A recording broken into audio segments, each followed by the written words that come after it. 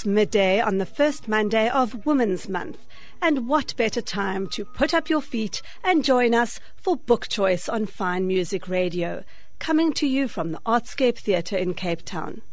I'm Cindy Moritz, and I'm delighted to bring you this month's choice of good books from our switched-on team of readers. Penny Lorimer reviews two unusual thrillers, one by a seasoned British writer and the other by a novice American writer, Joe County by Mick Herron and Disappearing Earth by Julia Phillips. Haunting, poetic and page-turning is how Vanessa Levenstein describes the much-hyped Where the Crawdads Sing by Delia Owens, set in a small town in North Carolina in the 1960s. Philip Todrus chatted with Getaway magazine editor Justin Fox about The 30-Year Safari, a celebration of getaway photography, published by Jacana. He called it a very handsome coffee table book with an impressive range of stunning photographs selected from the past decade of travel images featured in Getaway. Beverly Roos Muller read Carrie Mora, for which she suggests a strong stomach is required. It's written by Thomas Harris, best remembered for his Hannibal the Cannibal books. John Hanks believes Stewart's Field Guide to the Tracks and Signs of Southern, Central and East African Wildlife is a must-have for every wildlife enthusiast and anyone involved with environmental education. Beryl Eichenberger reviewed The Wall by Max Annis, set in an upmarket suburb where the homeowners feel safe and secure. When someone comes in to find help, he doesn't feel the same. Melvin Minot indulged in two wonderful hardcover books of American origin, which are miles apart in content. A Lucky Man by Jamel Brinkley and Drea's English by Benjamin Dreher.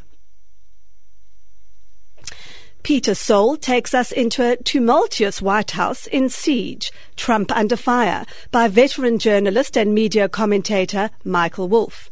It documents a White House driven by vicious infighting and a president who is described as erratic, irrational, and unpredictable. In honor of Women's Month, Rodney Trudgeon spoke to Mike Bruton, author of Curator and Crusader, the life and work of Marjorie Courtney Latimer, which is the first biography written about the East London woman and her scientific discoveries, most famously that of the coelacanth. Please stay listening for our simple competition in which 4 lucky listeners can claim one of 2 fabulous books that have been reviewed during the show. Penny Lorimer, you reviewed not one but 2 unusual thrillers this month, Joe Country by Mick Herron and Disappearing Earth by Julia Phillips. I usually prefer crime to spy thrillers, but I make a definite exception for the Slough House series, written by Mick Herron, the 6th and latest of which is called Joe Country. Slough House is a decrepit building somewhere in London. It's the dumping ground for British intelligence agents who've disgraced themselves in some way.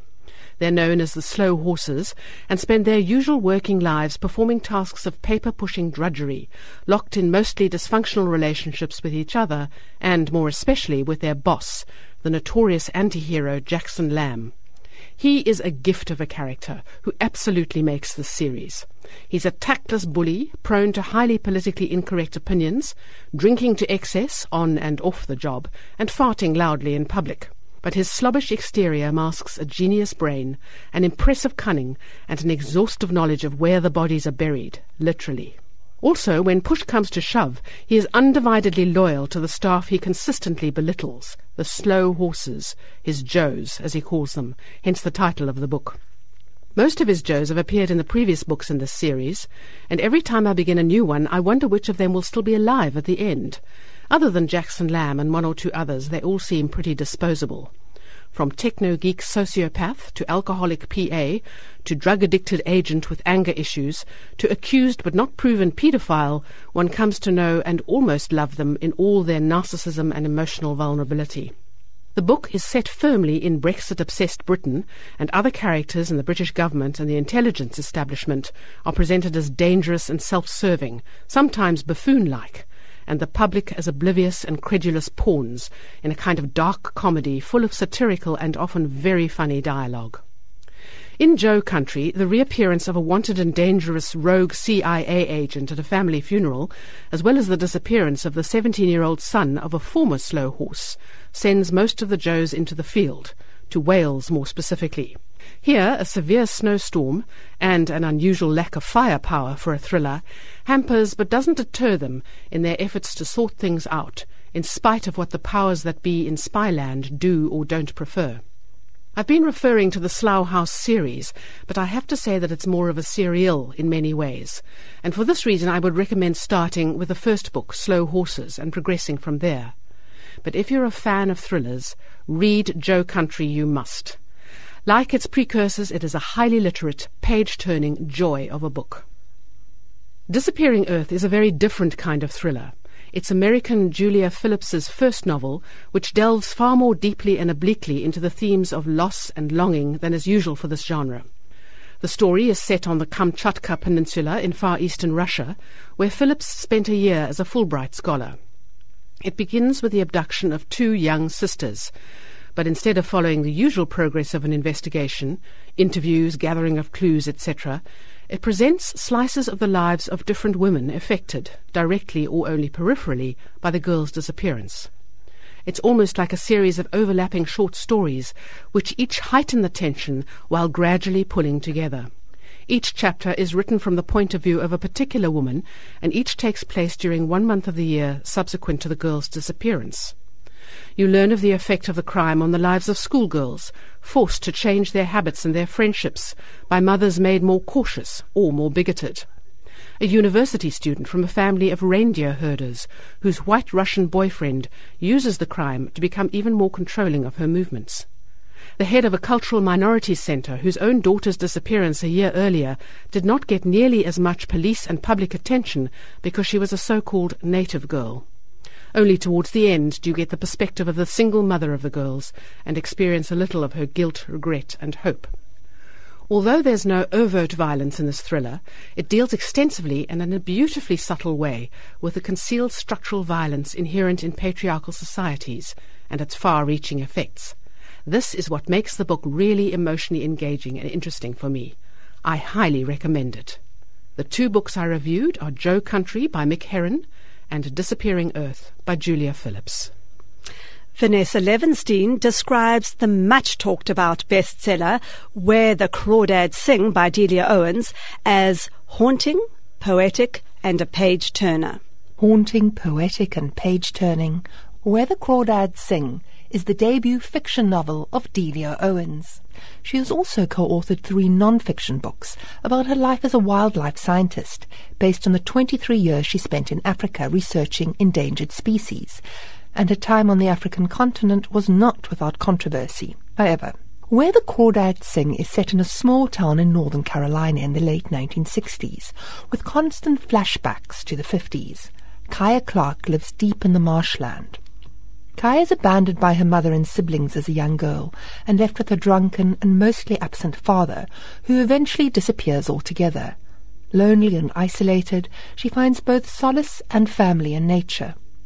Reading the book feels like watching a fine artist apply precise brushstrokes to a canvas. It's also clear that this is the work of a writer who is closely akin to nature and understands what it means to be alone. The marsh did not confine them, but defined them, and, like any other sacred space, kept their secrets deep. Kaya befriends 2 boys. One teaches her to read and write, and the other promises her acceptance into a society where she has always been shunned. Although she's considered strange by the small society, there are some people who embrace her, such as Jumpin and Mabel. However, Owen's description of the kindly coloured folk does play into stereotypes, with sentences like, Mabel pulled Kaya right over to her full bosom, hugging and rocking her. It also felt a stretch of poetic license, transforming Kaya from illiterate to an illustrious author. When a young man is found dead, the locals suspect Kaya, who they refer to as the Marsh Girl, and the book alternates between pre and post the murder, leaving clues and red herrings scattered among the words like feathers Kaya collects. The book's title was inspired by the author's mother, who encouraged her daughter to explore far into the oak forest, saying, "Go as far as you can, way out yonder, where the crawdads sing."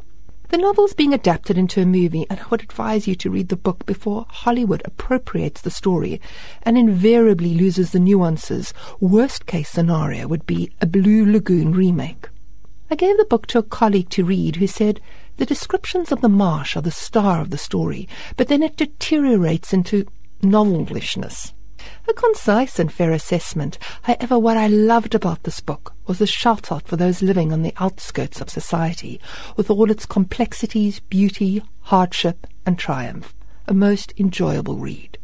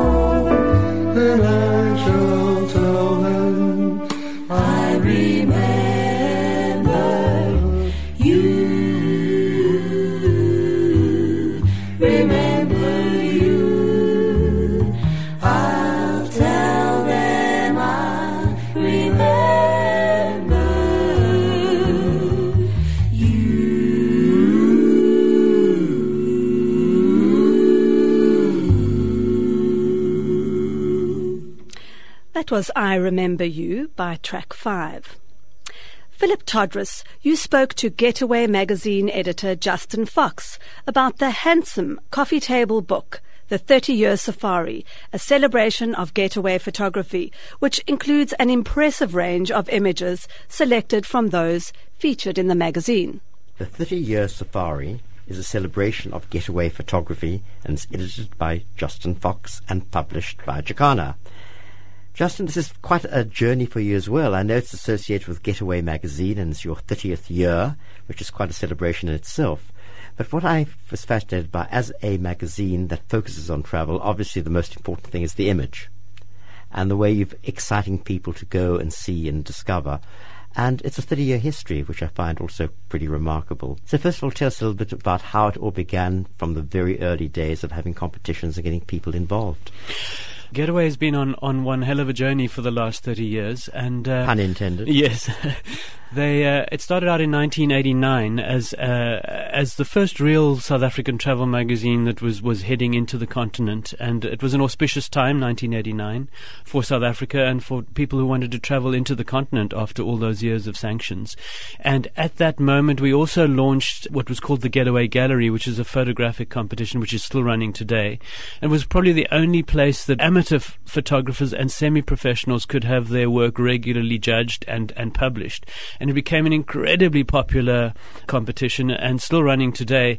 And so what this book is both a celebration of our journalists' photographs, but I wanted to include those incredible photographs of our readers that have really thrilled us over the years and kept us on our toes, because the journalists have had to often try and keep up with the readers, who often have more time in the Kruger Park or on holiday, and come back with the most astonishing images. And not having to meet a deadline. Exactly. Also, it's not the first time you've done this. It's in fact your fourth publication focusing on the images from Getaway magazine. Yes, this is number 4. The first one was just the readers' images. The second one was just the journalists' images. The third one was just the readers. And then this time I've tried to have a blend of both as a sort of a birthday celebration, looking back over that incredible history of 30 years. Okay, before we talk about the images currently, over the last 30 years, a lot has changed in the photographic industry, as it were, and where you take a photograph. What are the changes that you perhaps have noticed, and to what extent has the digital format changed things for you? It's been more than changes. It's been a complete revolution. The whole industry has changed radically. So I spent the first part of my career, I started in 1998 at Getaway, the first 7 or 8 years shooting on film. We all shot on film, shooting on very slow Fuji Velvia 50 ASA, a wonderful medium. And then we all had this radical change. Between 2004 and 2007, everything changed dramatically, and digital is a democratizing force. So you have this massive number of photographs that are pouring in from your readers and from your journalists, thousands and thousands, whereas we were always being very conservative because film was very expensive. But also the post-production and all the Photoshop and manipulation of images has also transformed the industry completely. And then about 5 or 6 years ago with smartphones, the smartphone photography has been another mini revolution and allowed many more people to take really good photographs using their telephones. And so now we have photographs that are being published in the magazine that are just coming from smartphones, and obviously not the cover or not the really big images, but remarkable stuff pouring in. So there's been these 2 phases of radical change that I've lived through. Some of it's been very exciting, and some of it, I still have a nostalgic hankering after the qualities of film, but then I'm an old fuddy-duddy, I suppose. But there is a very particular quality that you are able to get even using, as you say, the cell phone. And the pixelation is pretty good and all of that sort of stuff.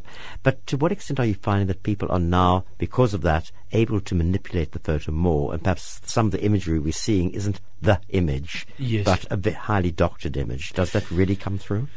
Yeah, you see it a lot with both the journalists and the readers' submissions, and what I try and look for is an image that is not too heavily manipulated. I want the image, certainly both in the magazine and in this book, to look very close to what the eye would have seen. So where there's overt or extreme manipulation, then we don't look at it. We actually don't want those, because Getaway is about realism, and it's about trying to capture Africa as it is, not the highly doctored image. So authenticity is high up on your list of top of the list. Still top of the list. But what intrigues me is also grabbing the moment. And the one time where sometimes the moment is ages is particularly in the field of wildlife.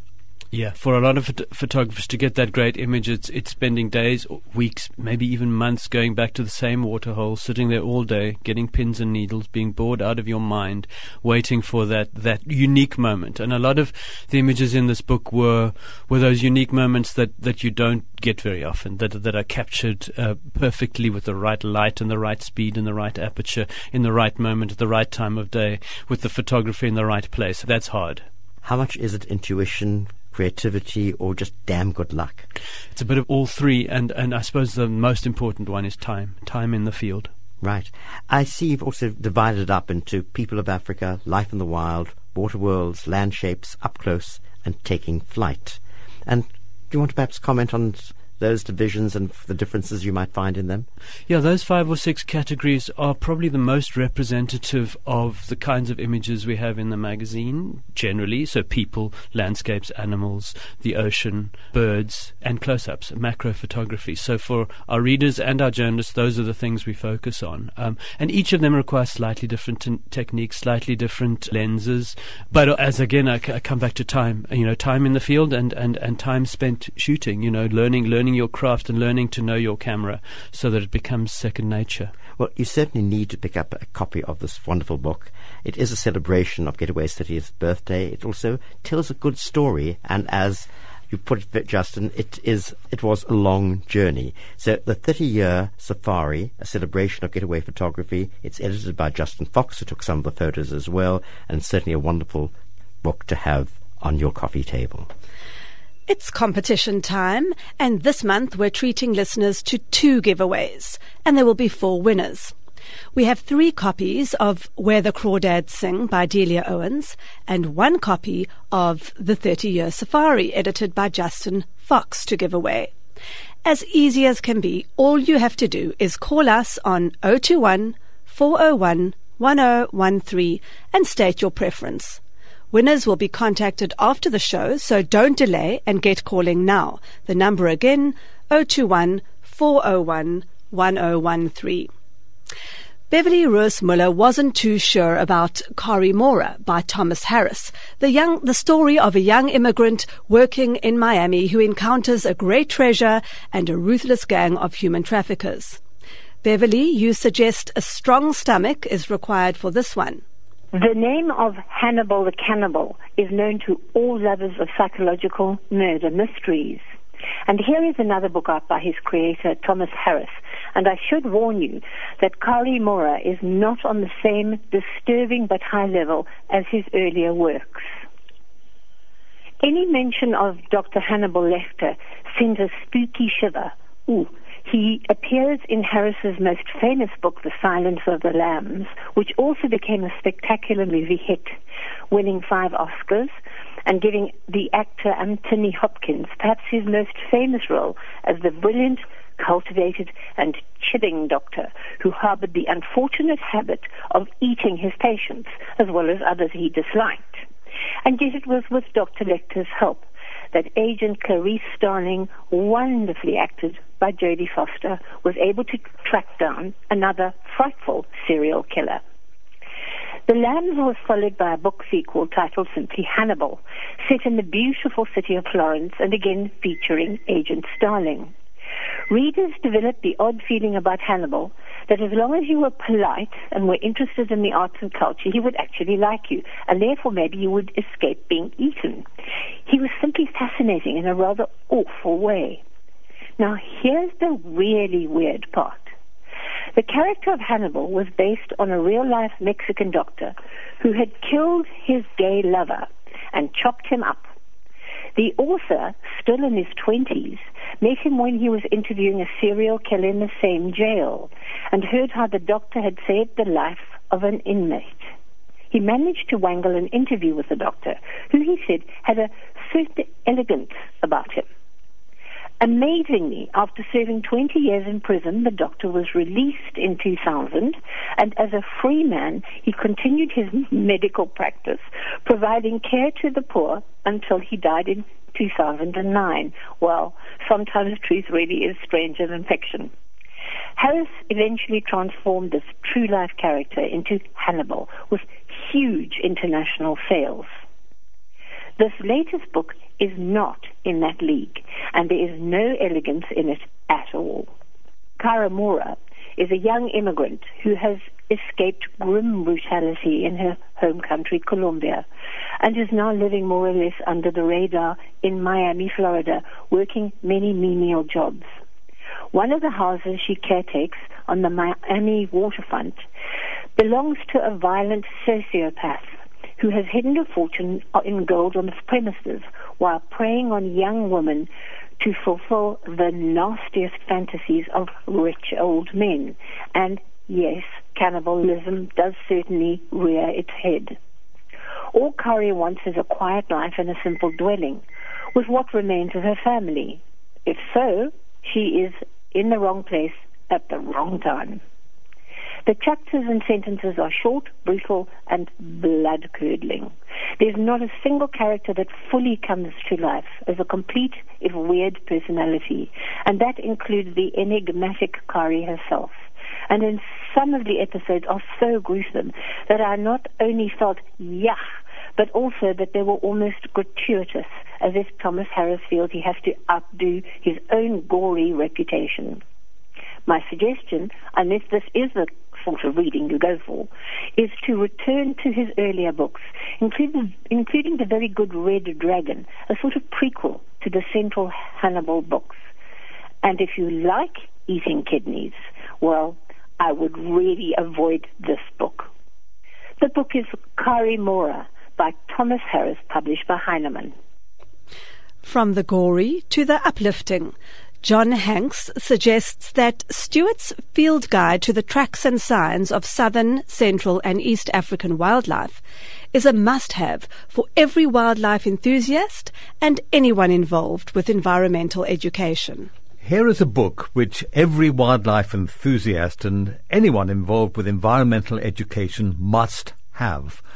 I'm referring to the new edition of Stewart's Field Guide to the Tracks and Signs of Southern, Central and East African Wildlife, a superbly illustrated production which cannot fail to stimulate and renew an interest in the extraordinary celebrations of the continent's wildlife diversity. There is so much more than just a field guide here, which you can use when you want to identify droppings or tracks of mammals you come across in the field. Chris and Matilda Stewart have succeeded in producing a book that you will want to read before you go into the field.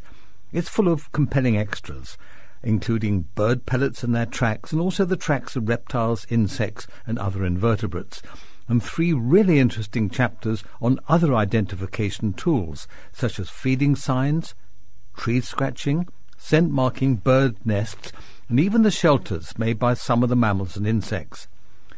I say this because the tracks and signs presented will open up a whole new world to many people who for the first time will be able to recognize the presence of a particular species without ever seeing it.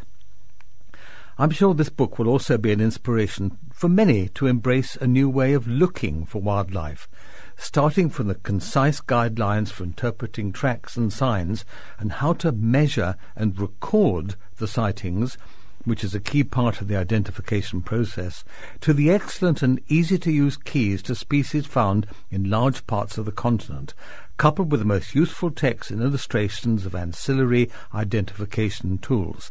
The Stewarts must be congratulated on encouraging an innovative approach to time spent in the field. Just one example. Many different mammals, birds and invertebrates dig holes on the ground to access food or for shelter. In some cases, excavator identification is straightforward, particularly from the tracks, droppings and type of food taken. The Cape porcupine that recently raided my garden in Cape Town at night left no doubt as who was the culprit by the tracks, droppings and the quills.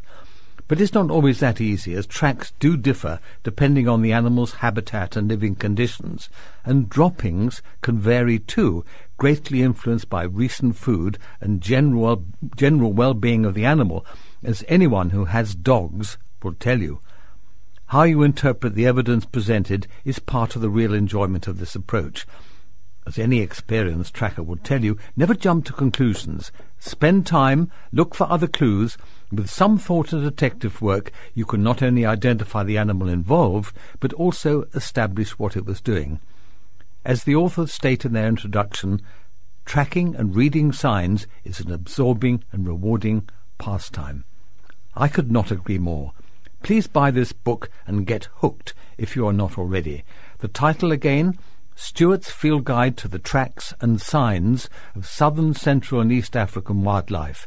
It's published by Straight Nature in Cape Town, and you can buy a copy for 390 Rand.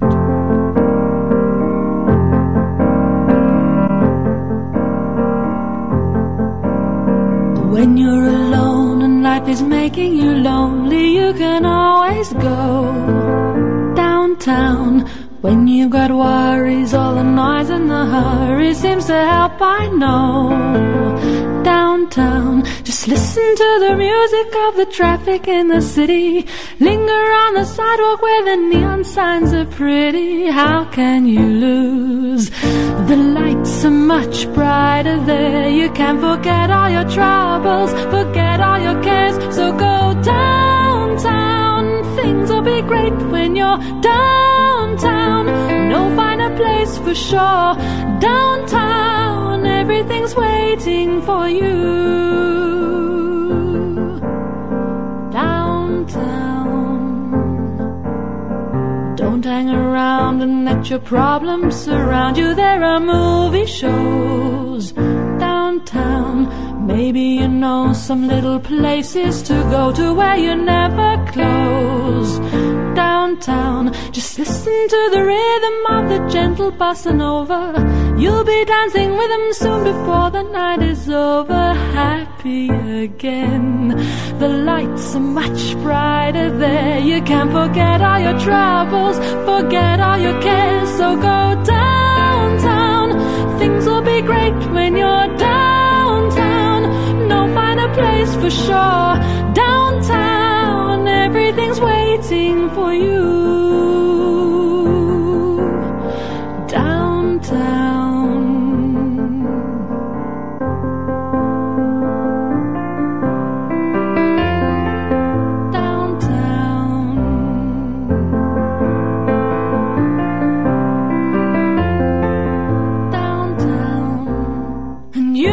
Somebody kind to help and understand you. Someone who is just like you, who needs a gentle hand to guide you along.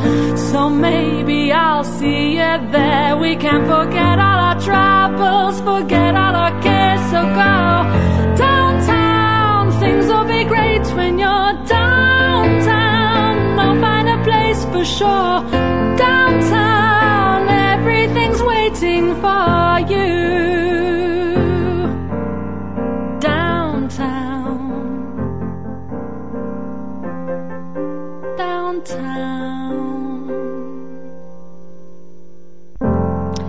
That was Downtown by Louise Howlett. Beryl Eichenberger was drawn into the wall by Max Aneth. Set in an upmarket suburb of East London, it manages to touch on issues like gun violence and racism with a side serving of humour.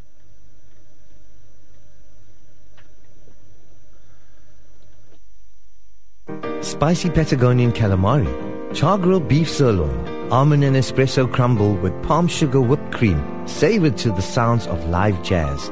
The Stratus Room in the Radisson Blu Hotel and Residence is serving the best winter specials and the best live jazz entertainment from Thursday to Sunday. Enjoy a choice of 2 dishes from the starter, the main and the dessert. All this for just 200 Rand. To book, call the Stratus Room on 021 467 4000. If we put a crying child in your arms, your first instinct may be to check, is the nappy dry? If we asked you to buy the crying child a nappy, what would you say? Every year, free of charge, St. Joseph's Home in Cape Town cares for more than 500 ill children from poverty-stricken communities with life-threatening conditions. Every 24 hours, St. Joseph's use 1,000 disposable nappies. Their annual nappy bill is over 220,000 Rand. Please will you donate towards their Happy Nappy Drive. Visit stjosephshome.org.za.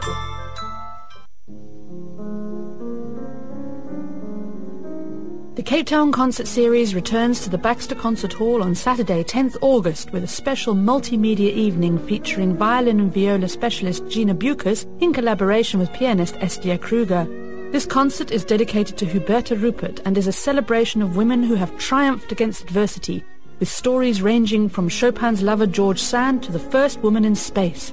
Tickets available now from Web Tickets. For more information on this and all our wonderful concerts coming up, visit ctconcerts.co.za. World-famous Truth Coffee presents Truth After Dark, a brand new late-night dessert-only dining experience. Orchestrated by the Paris-born Michelin star pastry chef Kamal, you can enjoy a taste symphony of aesthetic desserts paired with Truth Roasting's artisanal coffees. Truth After Dark at Truth Coffee in Batencount Street, Tuesdays to Saturdays, 6 p.m. to midnight. Bookings are essential. Book online at truthcoffee.com or message them on Facebook. Escape to Truth After Dark. Right, let's try that again. Beryl Eichenberger was drawn into The Wall by Max Annis. Set in an upmarket suburb of East London, it manages to touch on issues like gun violence and racism with a side serving of humour. Is published by Catalyst Press and distributed by LAPA. Picture this, a gated community in an upmarket suburb of East London. Gated and protected, the homeowners feel safe and secure. But what if someone comes in to find help and then gets caught up in a burglary and murder by mistake? This is a story of entrapment, of a young man who goes behind the wall and finds himself unable to get out, an outsider, and you know what gated communities think of outsiders. Moses Carr breaks down close to the gated community of the Pines, where he realizes he has a university classmate who he hopes can help him. Motivated by the thought of the cold beer and girlfriend waiting at home for him, all Moses wants to do is get home. Slipping into the complex past security, and it was oh so easy, he is then confronted by a tranquil, ordered complex, which offers little in the way of direction to his friend's home, as so much looks the same. Behind the wall, he is confronted with a community that is in fact, unknowingly, under siege, and he accidentally lands in the middle of a murder, a burglary, and vigilante residence. Skop, skit and donner, or mayhem and murder, and the required chase is the result as we follow poor Moses in his quest to escape back over the wall as he becomes more and more entangled in the goings-on.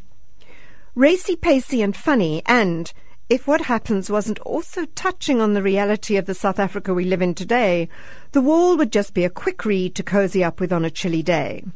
Author Max Annis, who lived in East London, taught at the University of Fort Hare, but has now returned to his homeland of Germany, and offers a picture of our still racially divided and suspicious society with tongue-in-cheek humour that overrides what could be seen as stereotyping. He presents a thriller that will make you look twice or 3 times at the gated community you live in or thought you might want to live in. Fast and furious with all the happenings that make a good thriller, this goes one step further to inject a humour that, as an observer, would seem a tad unreal.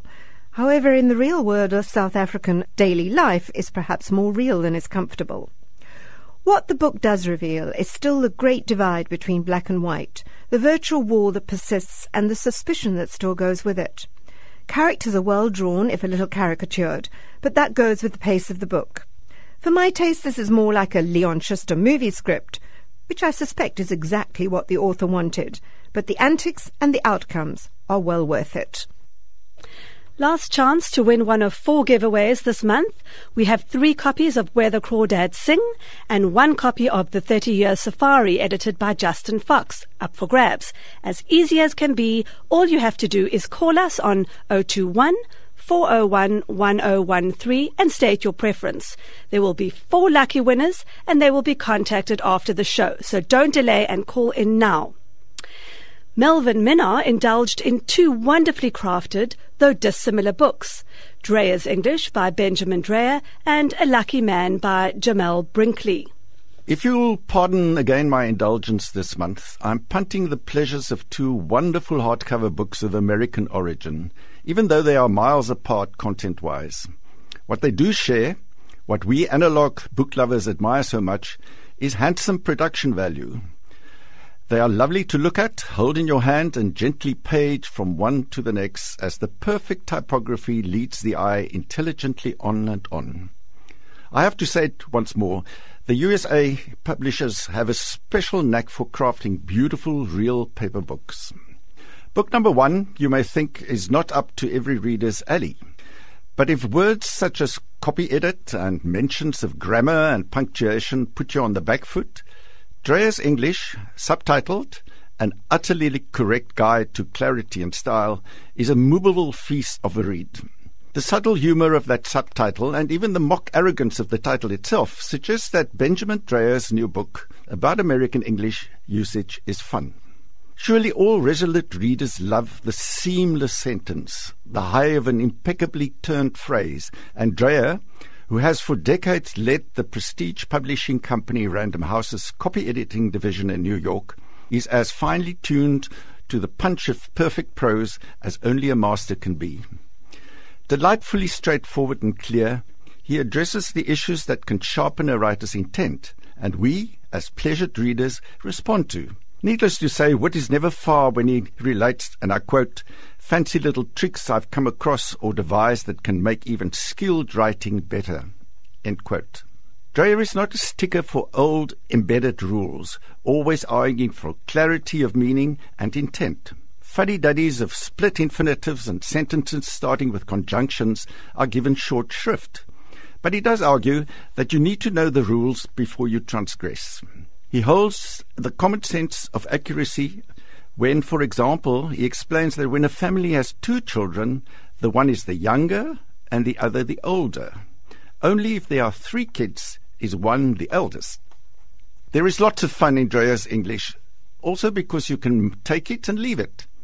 My second American book of choice this month is a winner of a different sort.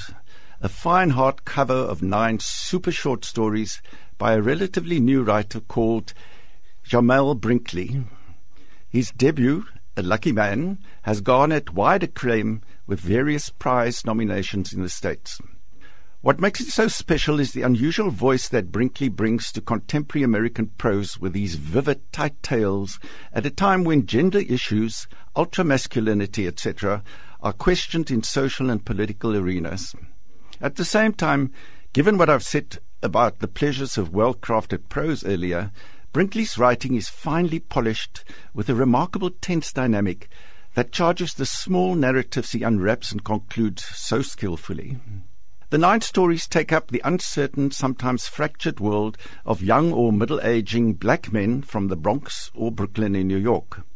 In nicely expanded reads over more than the usual number of pages, it engages the reader fully with the ambience, the social settings, and in getting a grip on the psychological and emotional profiles of the characters. Masculinity in conflict with reality of emotion, expectation, and achievement becomes a shifting contested state in 9 gorgeous narratives. One of the finest stories, titled Everything the Mouth Eats, tells of 2 half-brothers reuniting at a festival where they struggle to talk about the abuses by the father figure when they were growing up.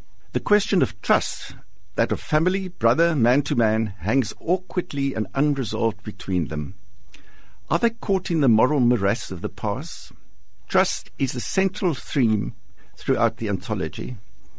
In the title story, a school security guard's marriage gets unstuck because of his curious obsession with taking photos of women's faces on the subway. Betrayal happens in unobvious, surreptitious situations.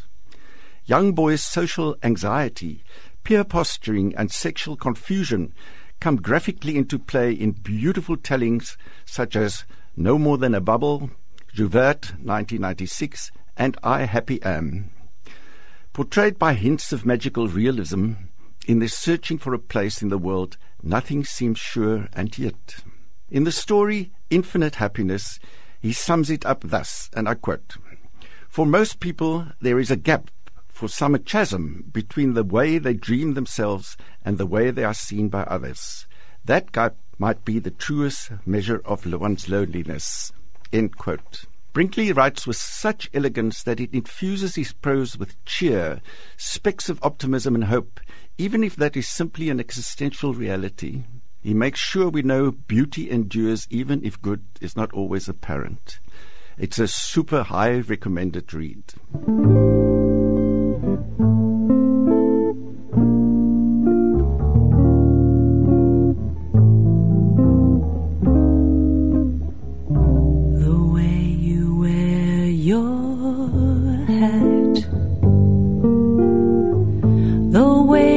Sip your tea, have all that. No, no, they can't take that away from me. The way your smile just beams, the way you sing off key, the way you haunt my dreams. No, no, they can't take that away from me. We may never, never meet again on that bumpy road to love. Still I'll always, always keep the memory of, oh, the way you hold your knife, the way we danced, the way we danced, oh how we danced till 3, the way you changed my life. No, no, they can't take that away from me. No, they can't take that away. I wouldn't let them know, I wouldn't now. They cannot take it away. Oh, no, no, they can't take that away from me.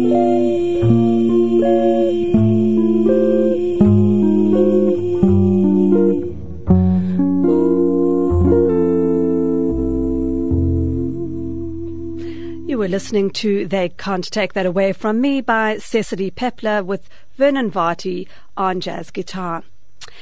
Peter Soul invites us into a White House driven by vicious infighting and a president who is described as erratic, irrational and unpredictable in Siege, Trump Under Fire, written by veteran journalist and media commentator Michael Wolff.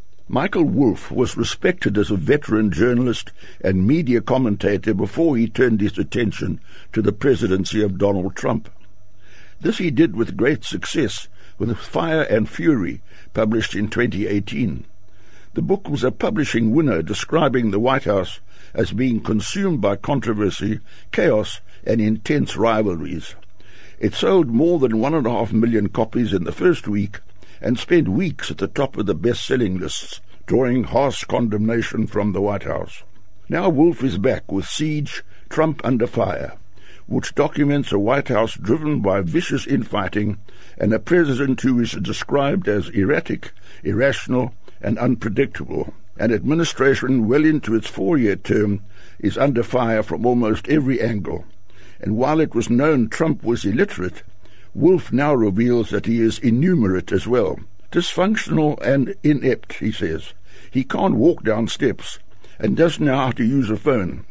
He is terribly insecure and prefers to be never alone. He even resents the fact that his adolescent son, Barron, passing through a youthful growth phase, is about to overtake him in height.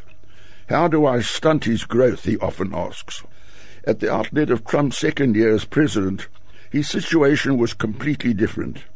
He was no longer calmed down by experienced advisers, most of whom he had fired in his first year. He's now on his own and showing how impulsive and volatile he is. A good example of this is his relationship with his son-in-law, Jared Kushner. This swings from eager support to outright hostility, although he does on occasion take Kushner's advice as he did on North Korea. His attitude to begin with was outright hostility and aggression until Jared convinced him to engage Kim Jong-un, as this would be the easier path and might even win him a Nobel Peace Prize. Another fixation he has is with the wall he wants to build on the Mexican border. This consumes him. He never misses an opportunity to raise the issue, but the Democrats who control the lower house are totally opposed to the project and will not approve the funds necessary for its construction. He therefore constantly seeks alternative sources of funding for his pet project. But the legal wolves are circling. There was the Robert Mueller so-called witch hunt, and federal prosecutors were peering into his private business affairs. Many in the political establishment had turned on him, even some members of his own administration. The Democrats smelled victory at the polls and possible impeachment. With all this on the go, Trump remains invincible, making him all the more exposed and vulnerable. Wolf notes that week by week, Trump becomes increasingly erratic. The question that lies at the heart of his tenure becomes ever more urgent. Will this most abnormal of presidencies at last reach the breaking point and implode? Siege, Trump Under Fire by Michael Wolff is published by Little Brown and is a fascinating insight into the eccentricities of an unstable individual controlling one of the world's superpowers. Persons interested in politics, and American politics in particular, will find this narrative difficult to put down. Rodney Trajan brings us to the end of this month's literary haul with a book fitting to mark the beginning of Women's Month. He spoke with Mike Bruton, author of Curator and Crusader, the life and work of Marjorie Courtney Latimer. It is the first biography of this phenomenal East London woman and her scientific discoveries which famously included the coelacanth. Well, thank you. There's a fascinating new book that's just been released called Curator and Crusader, the life and work of Marjorie Courtney Latimer. It's been written by Mike Bruton, and listen to this. A mystery egg. Is it a dodo's, a wandering hippo, an enigmatic human skull, a secret visit by a famous aviator, a mysterious monster, the most famous fish in the world, the coelacanth, ancient human footprints, the German settler centenary, a museum ghost? These were just some of the ingredients in the incredibly colourful life of pioneering museum curator. These were just some of the ingredients in the colourful life of pioneering museum creator and environmental crusader Marjorie Courtney Latimer. And Mike Bruton is with me here. It must have been such fun putting this book together, Mike, apart from all the hard work. But she's incredibly decorated, isn't she? She's won endless awards. Yes, it was fun putting it together because I knew Marjorie since childhood and we stayed in contact throughout our careers. But despite her very humble beginnings, it's quite remarkable how many accolades and awards she received, among them an honorary doctorate from Rhodes University and the Freedom of the City of East London, plus awards from several foreign countries. You mentioned her humble beginnings, which were certainly humble, but also she didn't really have any tertiary education, did she? Well, in fact, she didn't even complete matric. She started school 2 years late. She had to go out and work before she could complete her matric because the family needed income. And so she had no post-school qualifications whatsoever. There's a lovely story in the book about how she got her first job, which perhaps you can relate, at the museum in East London. Well, it was 1931, in the midst of the Great Depression. The East London Museum had just been built, and they were in the process of appointing the first curator. And there were apparently 25 applicants. Marjorie didn't apply. She was too shy, and she was encouraged to be interviewed. And she arrived looking a bit like a country bumpkin, with a homemade dress, decorated with the bluebells of Scotland, a straw hat with a flower in the brim. And she was interviewed, and it became quite apparent that she had no management experience whatsoever.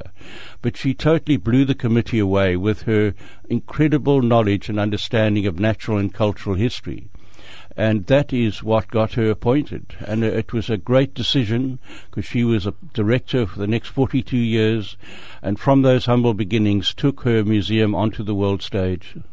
Tell me, Mike, how did she get into the life that she chose? I mean, we know that she got to the museum, but when did this passion for nature and birds and animals and fish come? Was that right from her early days as a child? It was. The family actually spent the first 3 years of Marjorie's life in Cape Town, living in Mowbray.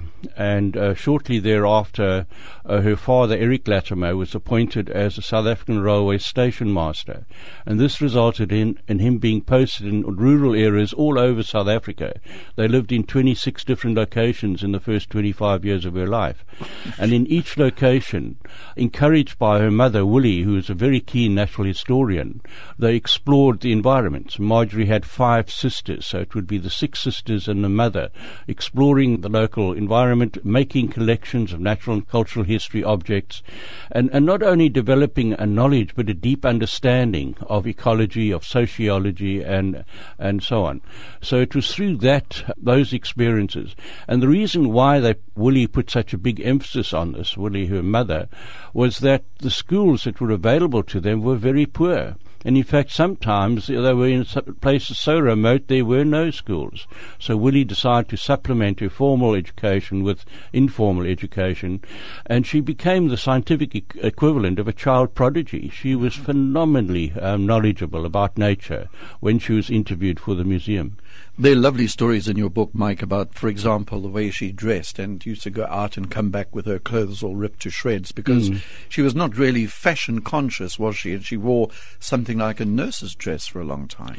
Well, she had actually been registered to be a probationer nurse at Grey Hospital in King Williamstown shortly before she was interviewed for the museum post, and she and her mother made 24 nurses' uniforms. So after she was appointed to the museum, she decided not to waste them and wore them to the museum for the first 2 years. Gosh. And subsequently, many of her dresses looked very much like nurses' uniforms. But she, even on the most robust field trips, she was a very dainty lady. She always wore long dresses and stockings.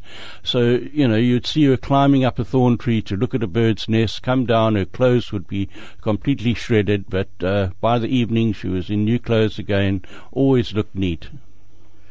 And Mike, am I right in saying that really the biggest event in her life was the discovery of the coelacanth watch when she was what age? She was 31 years old when it was caught off East London in December 1938. It's probably the event for which she's most famous because she played a pivotal role by keeping that specimen for science and bringing it to J.L.B. Smith's attention.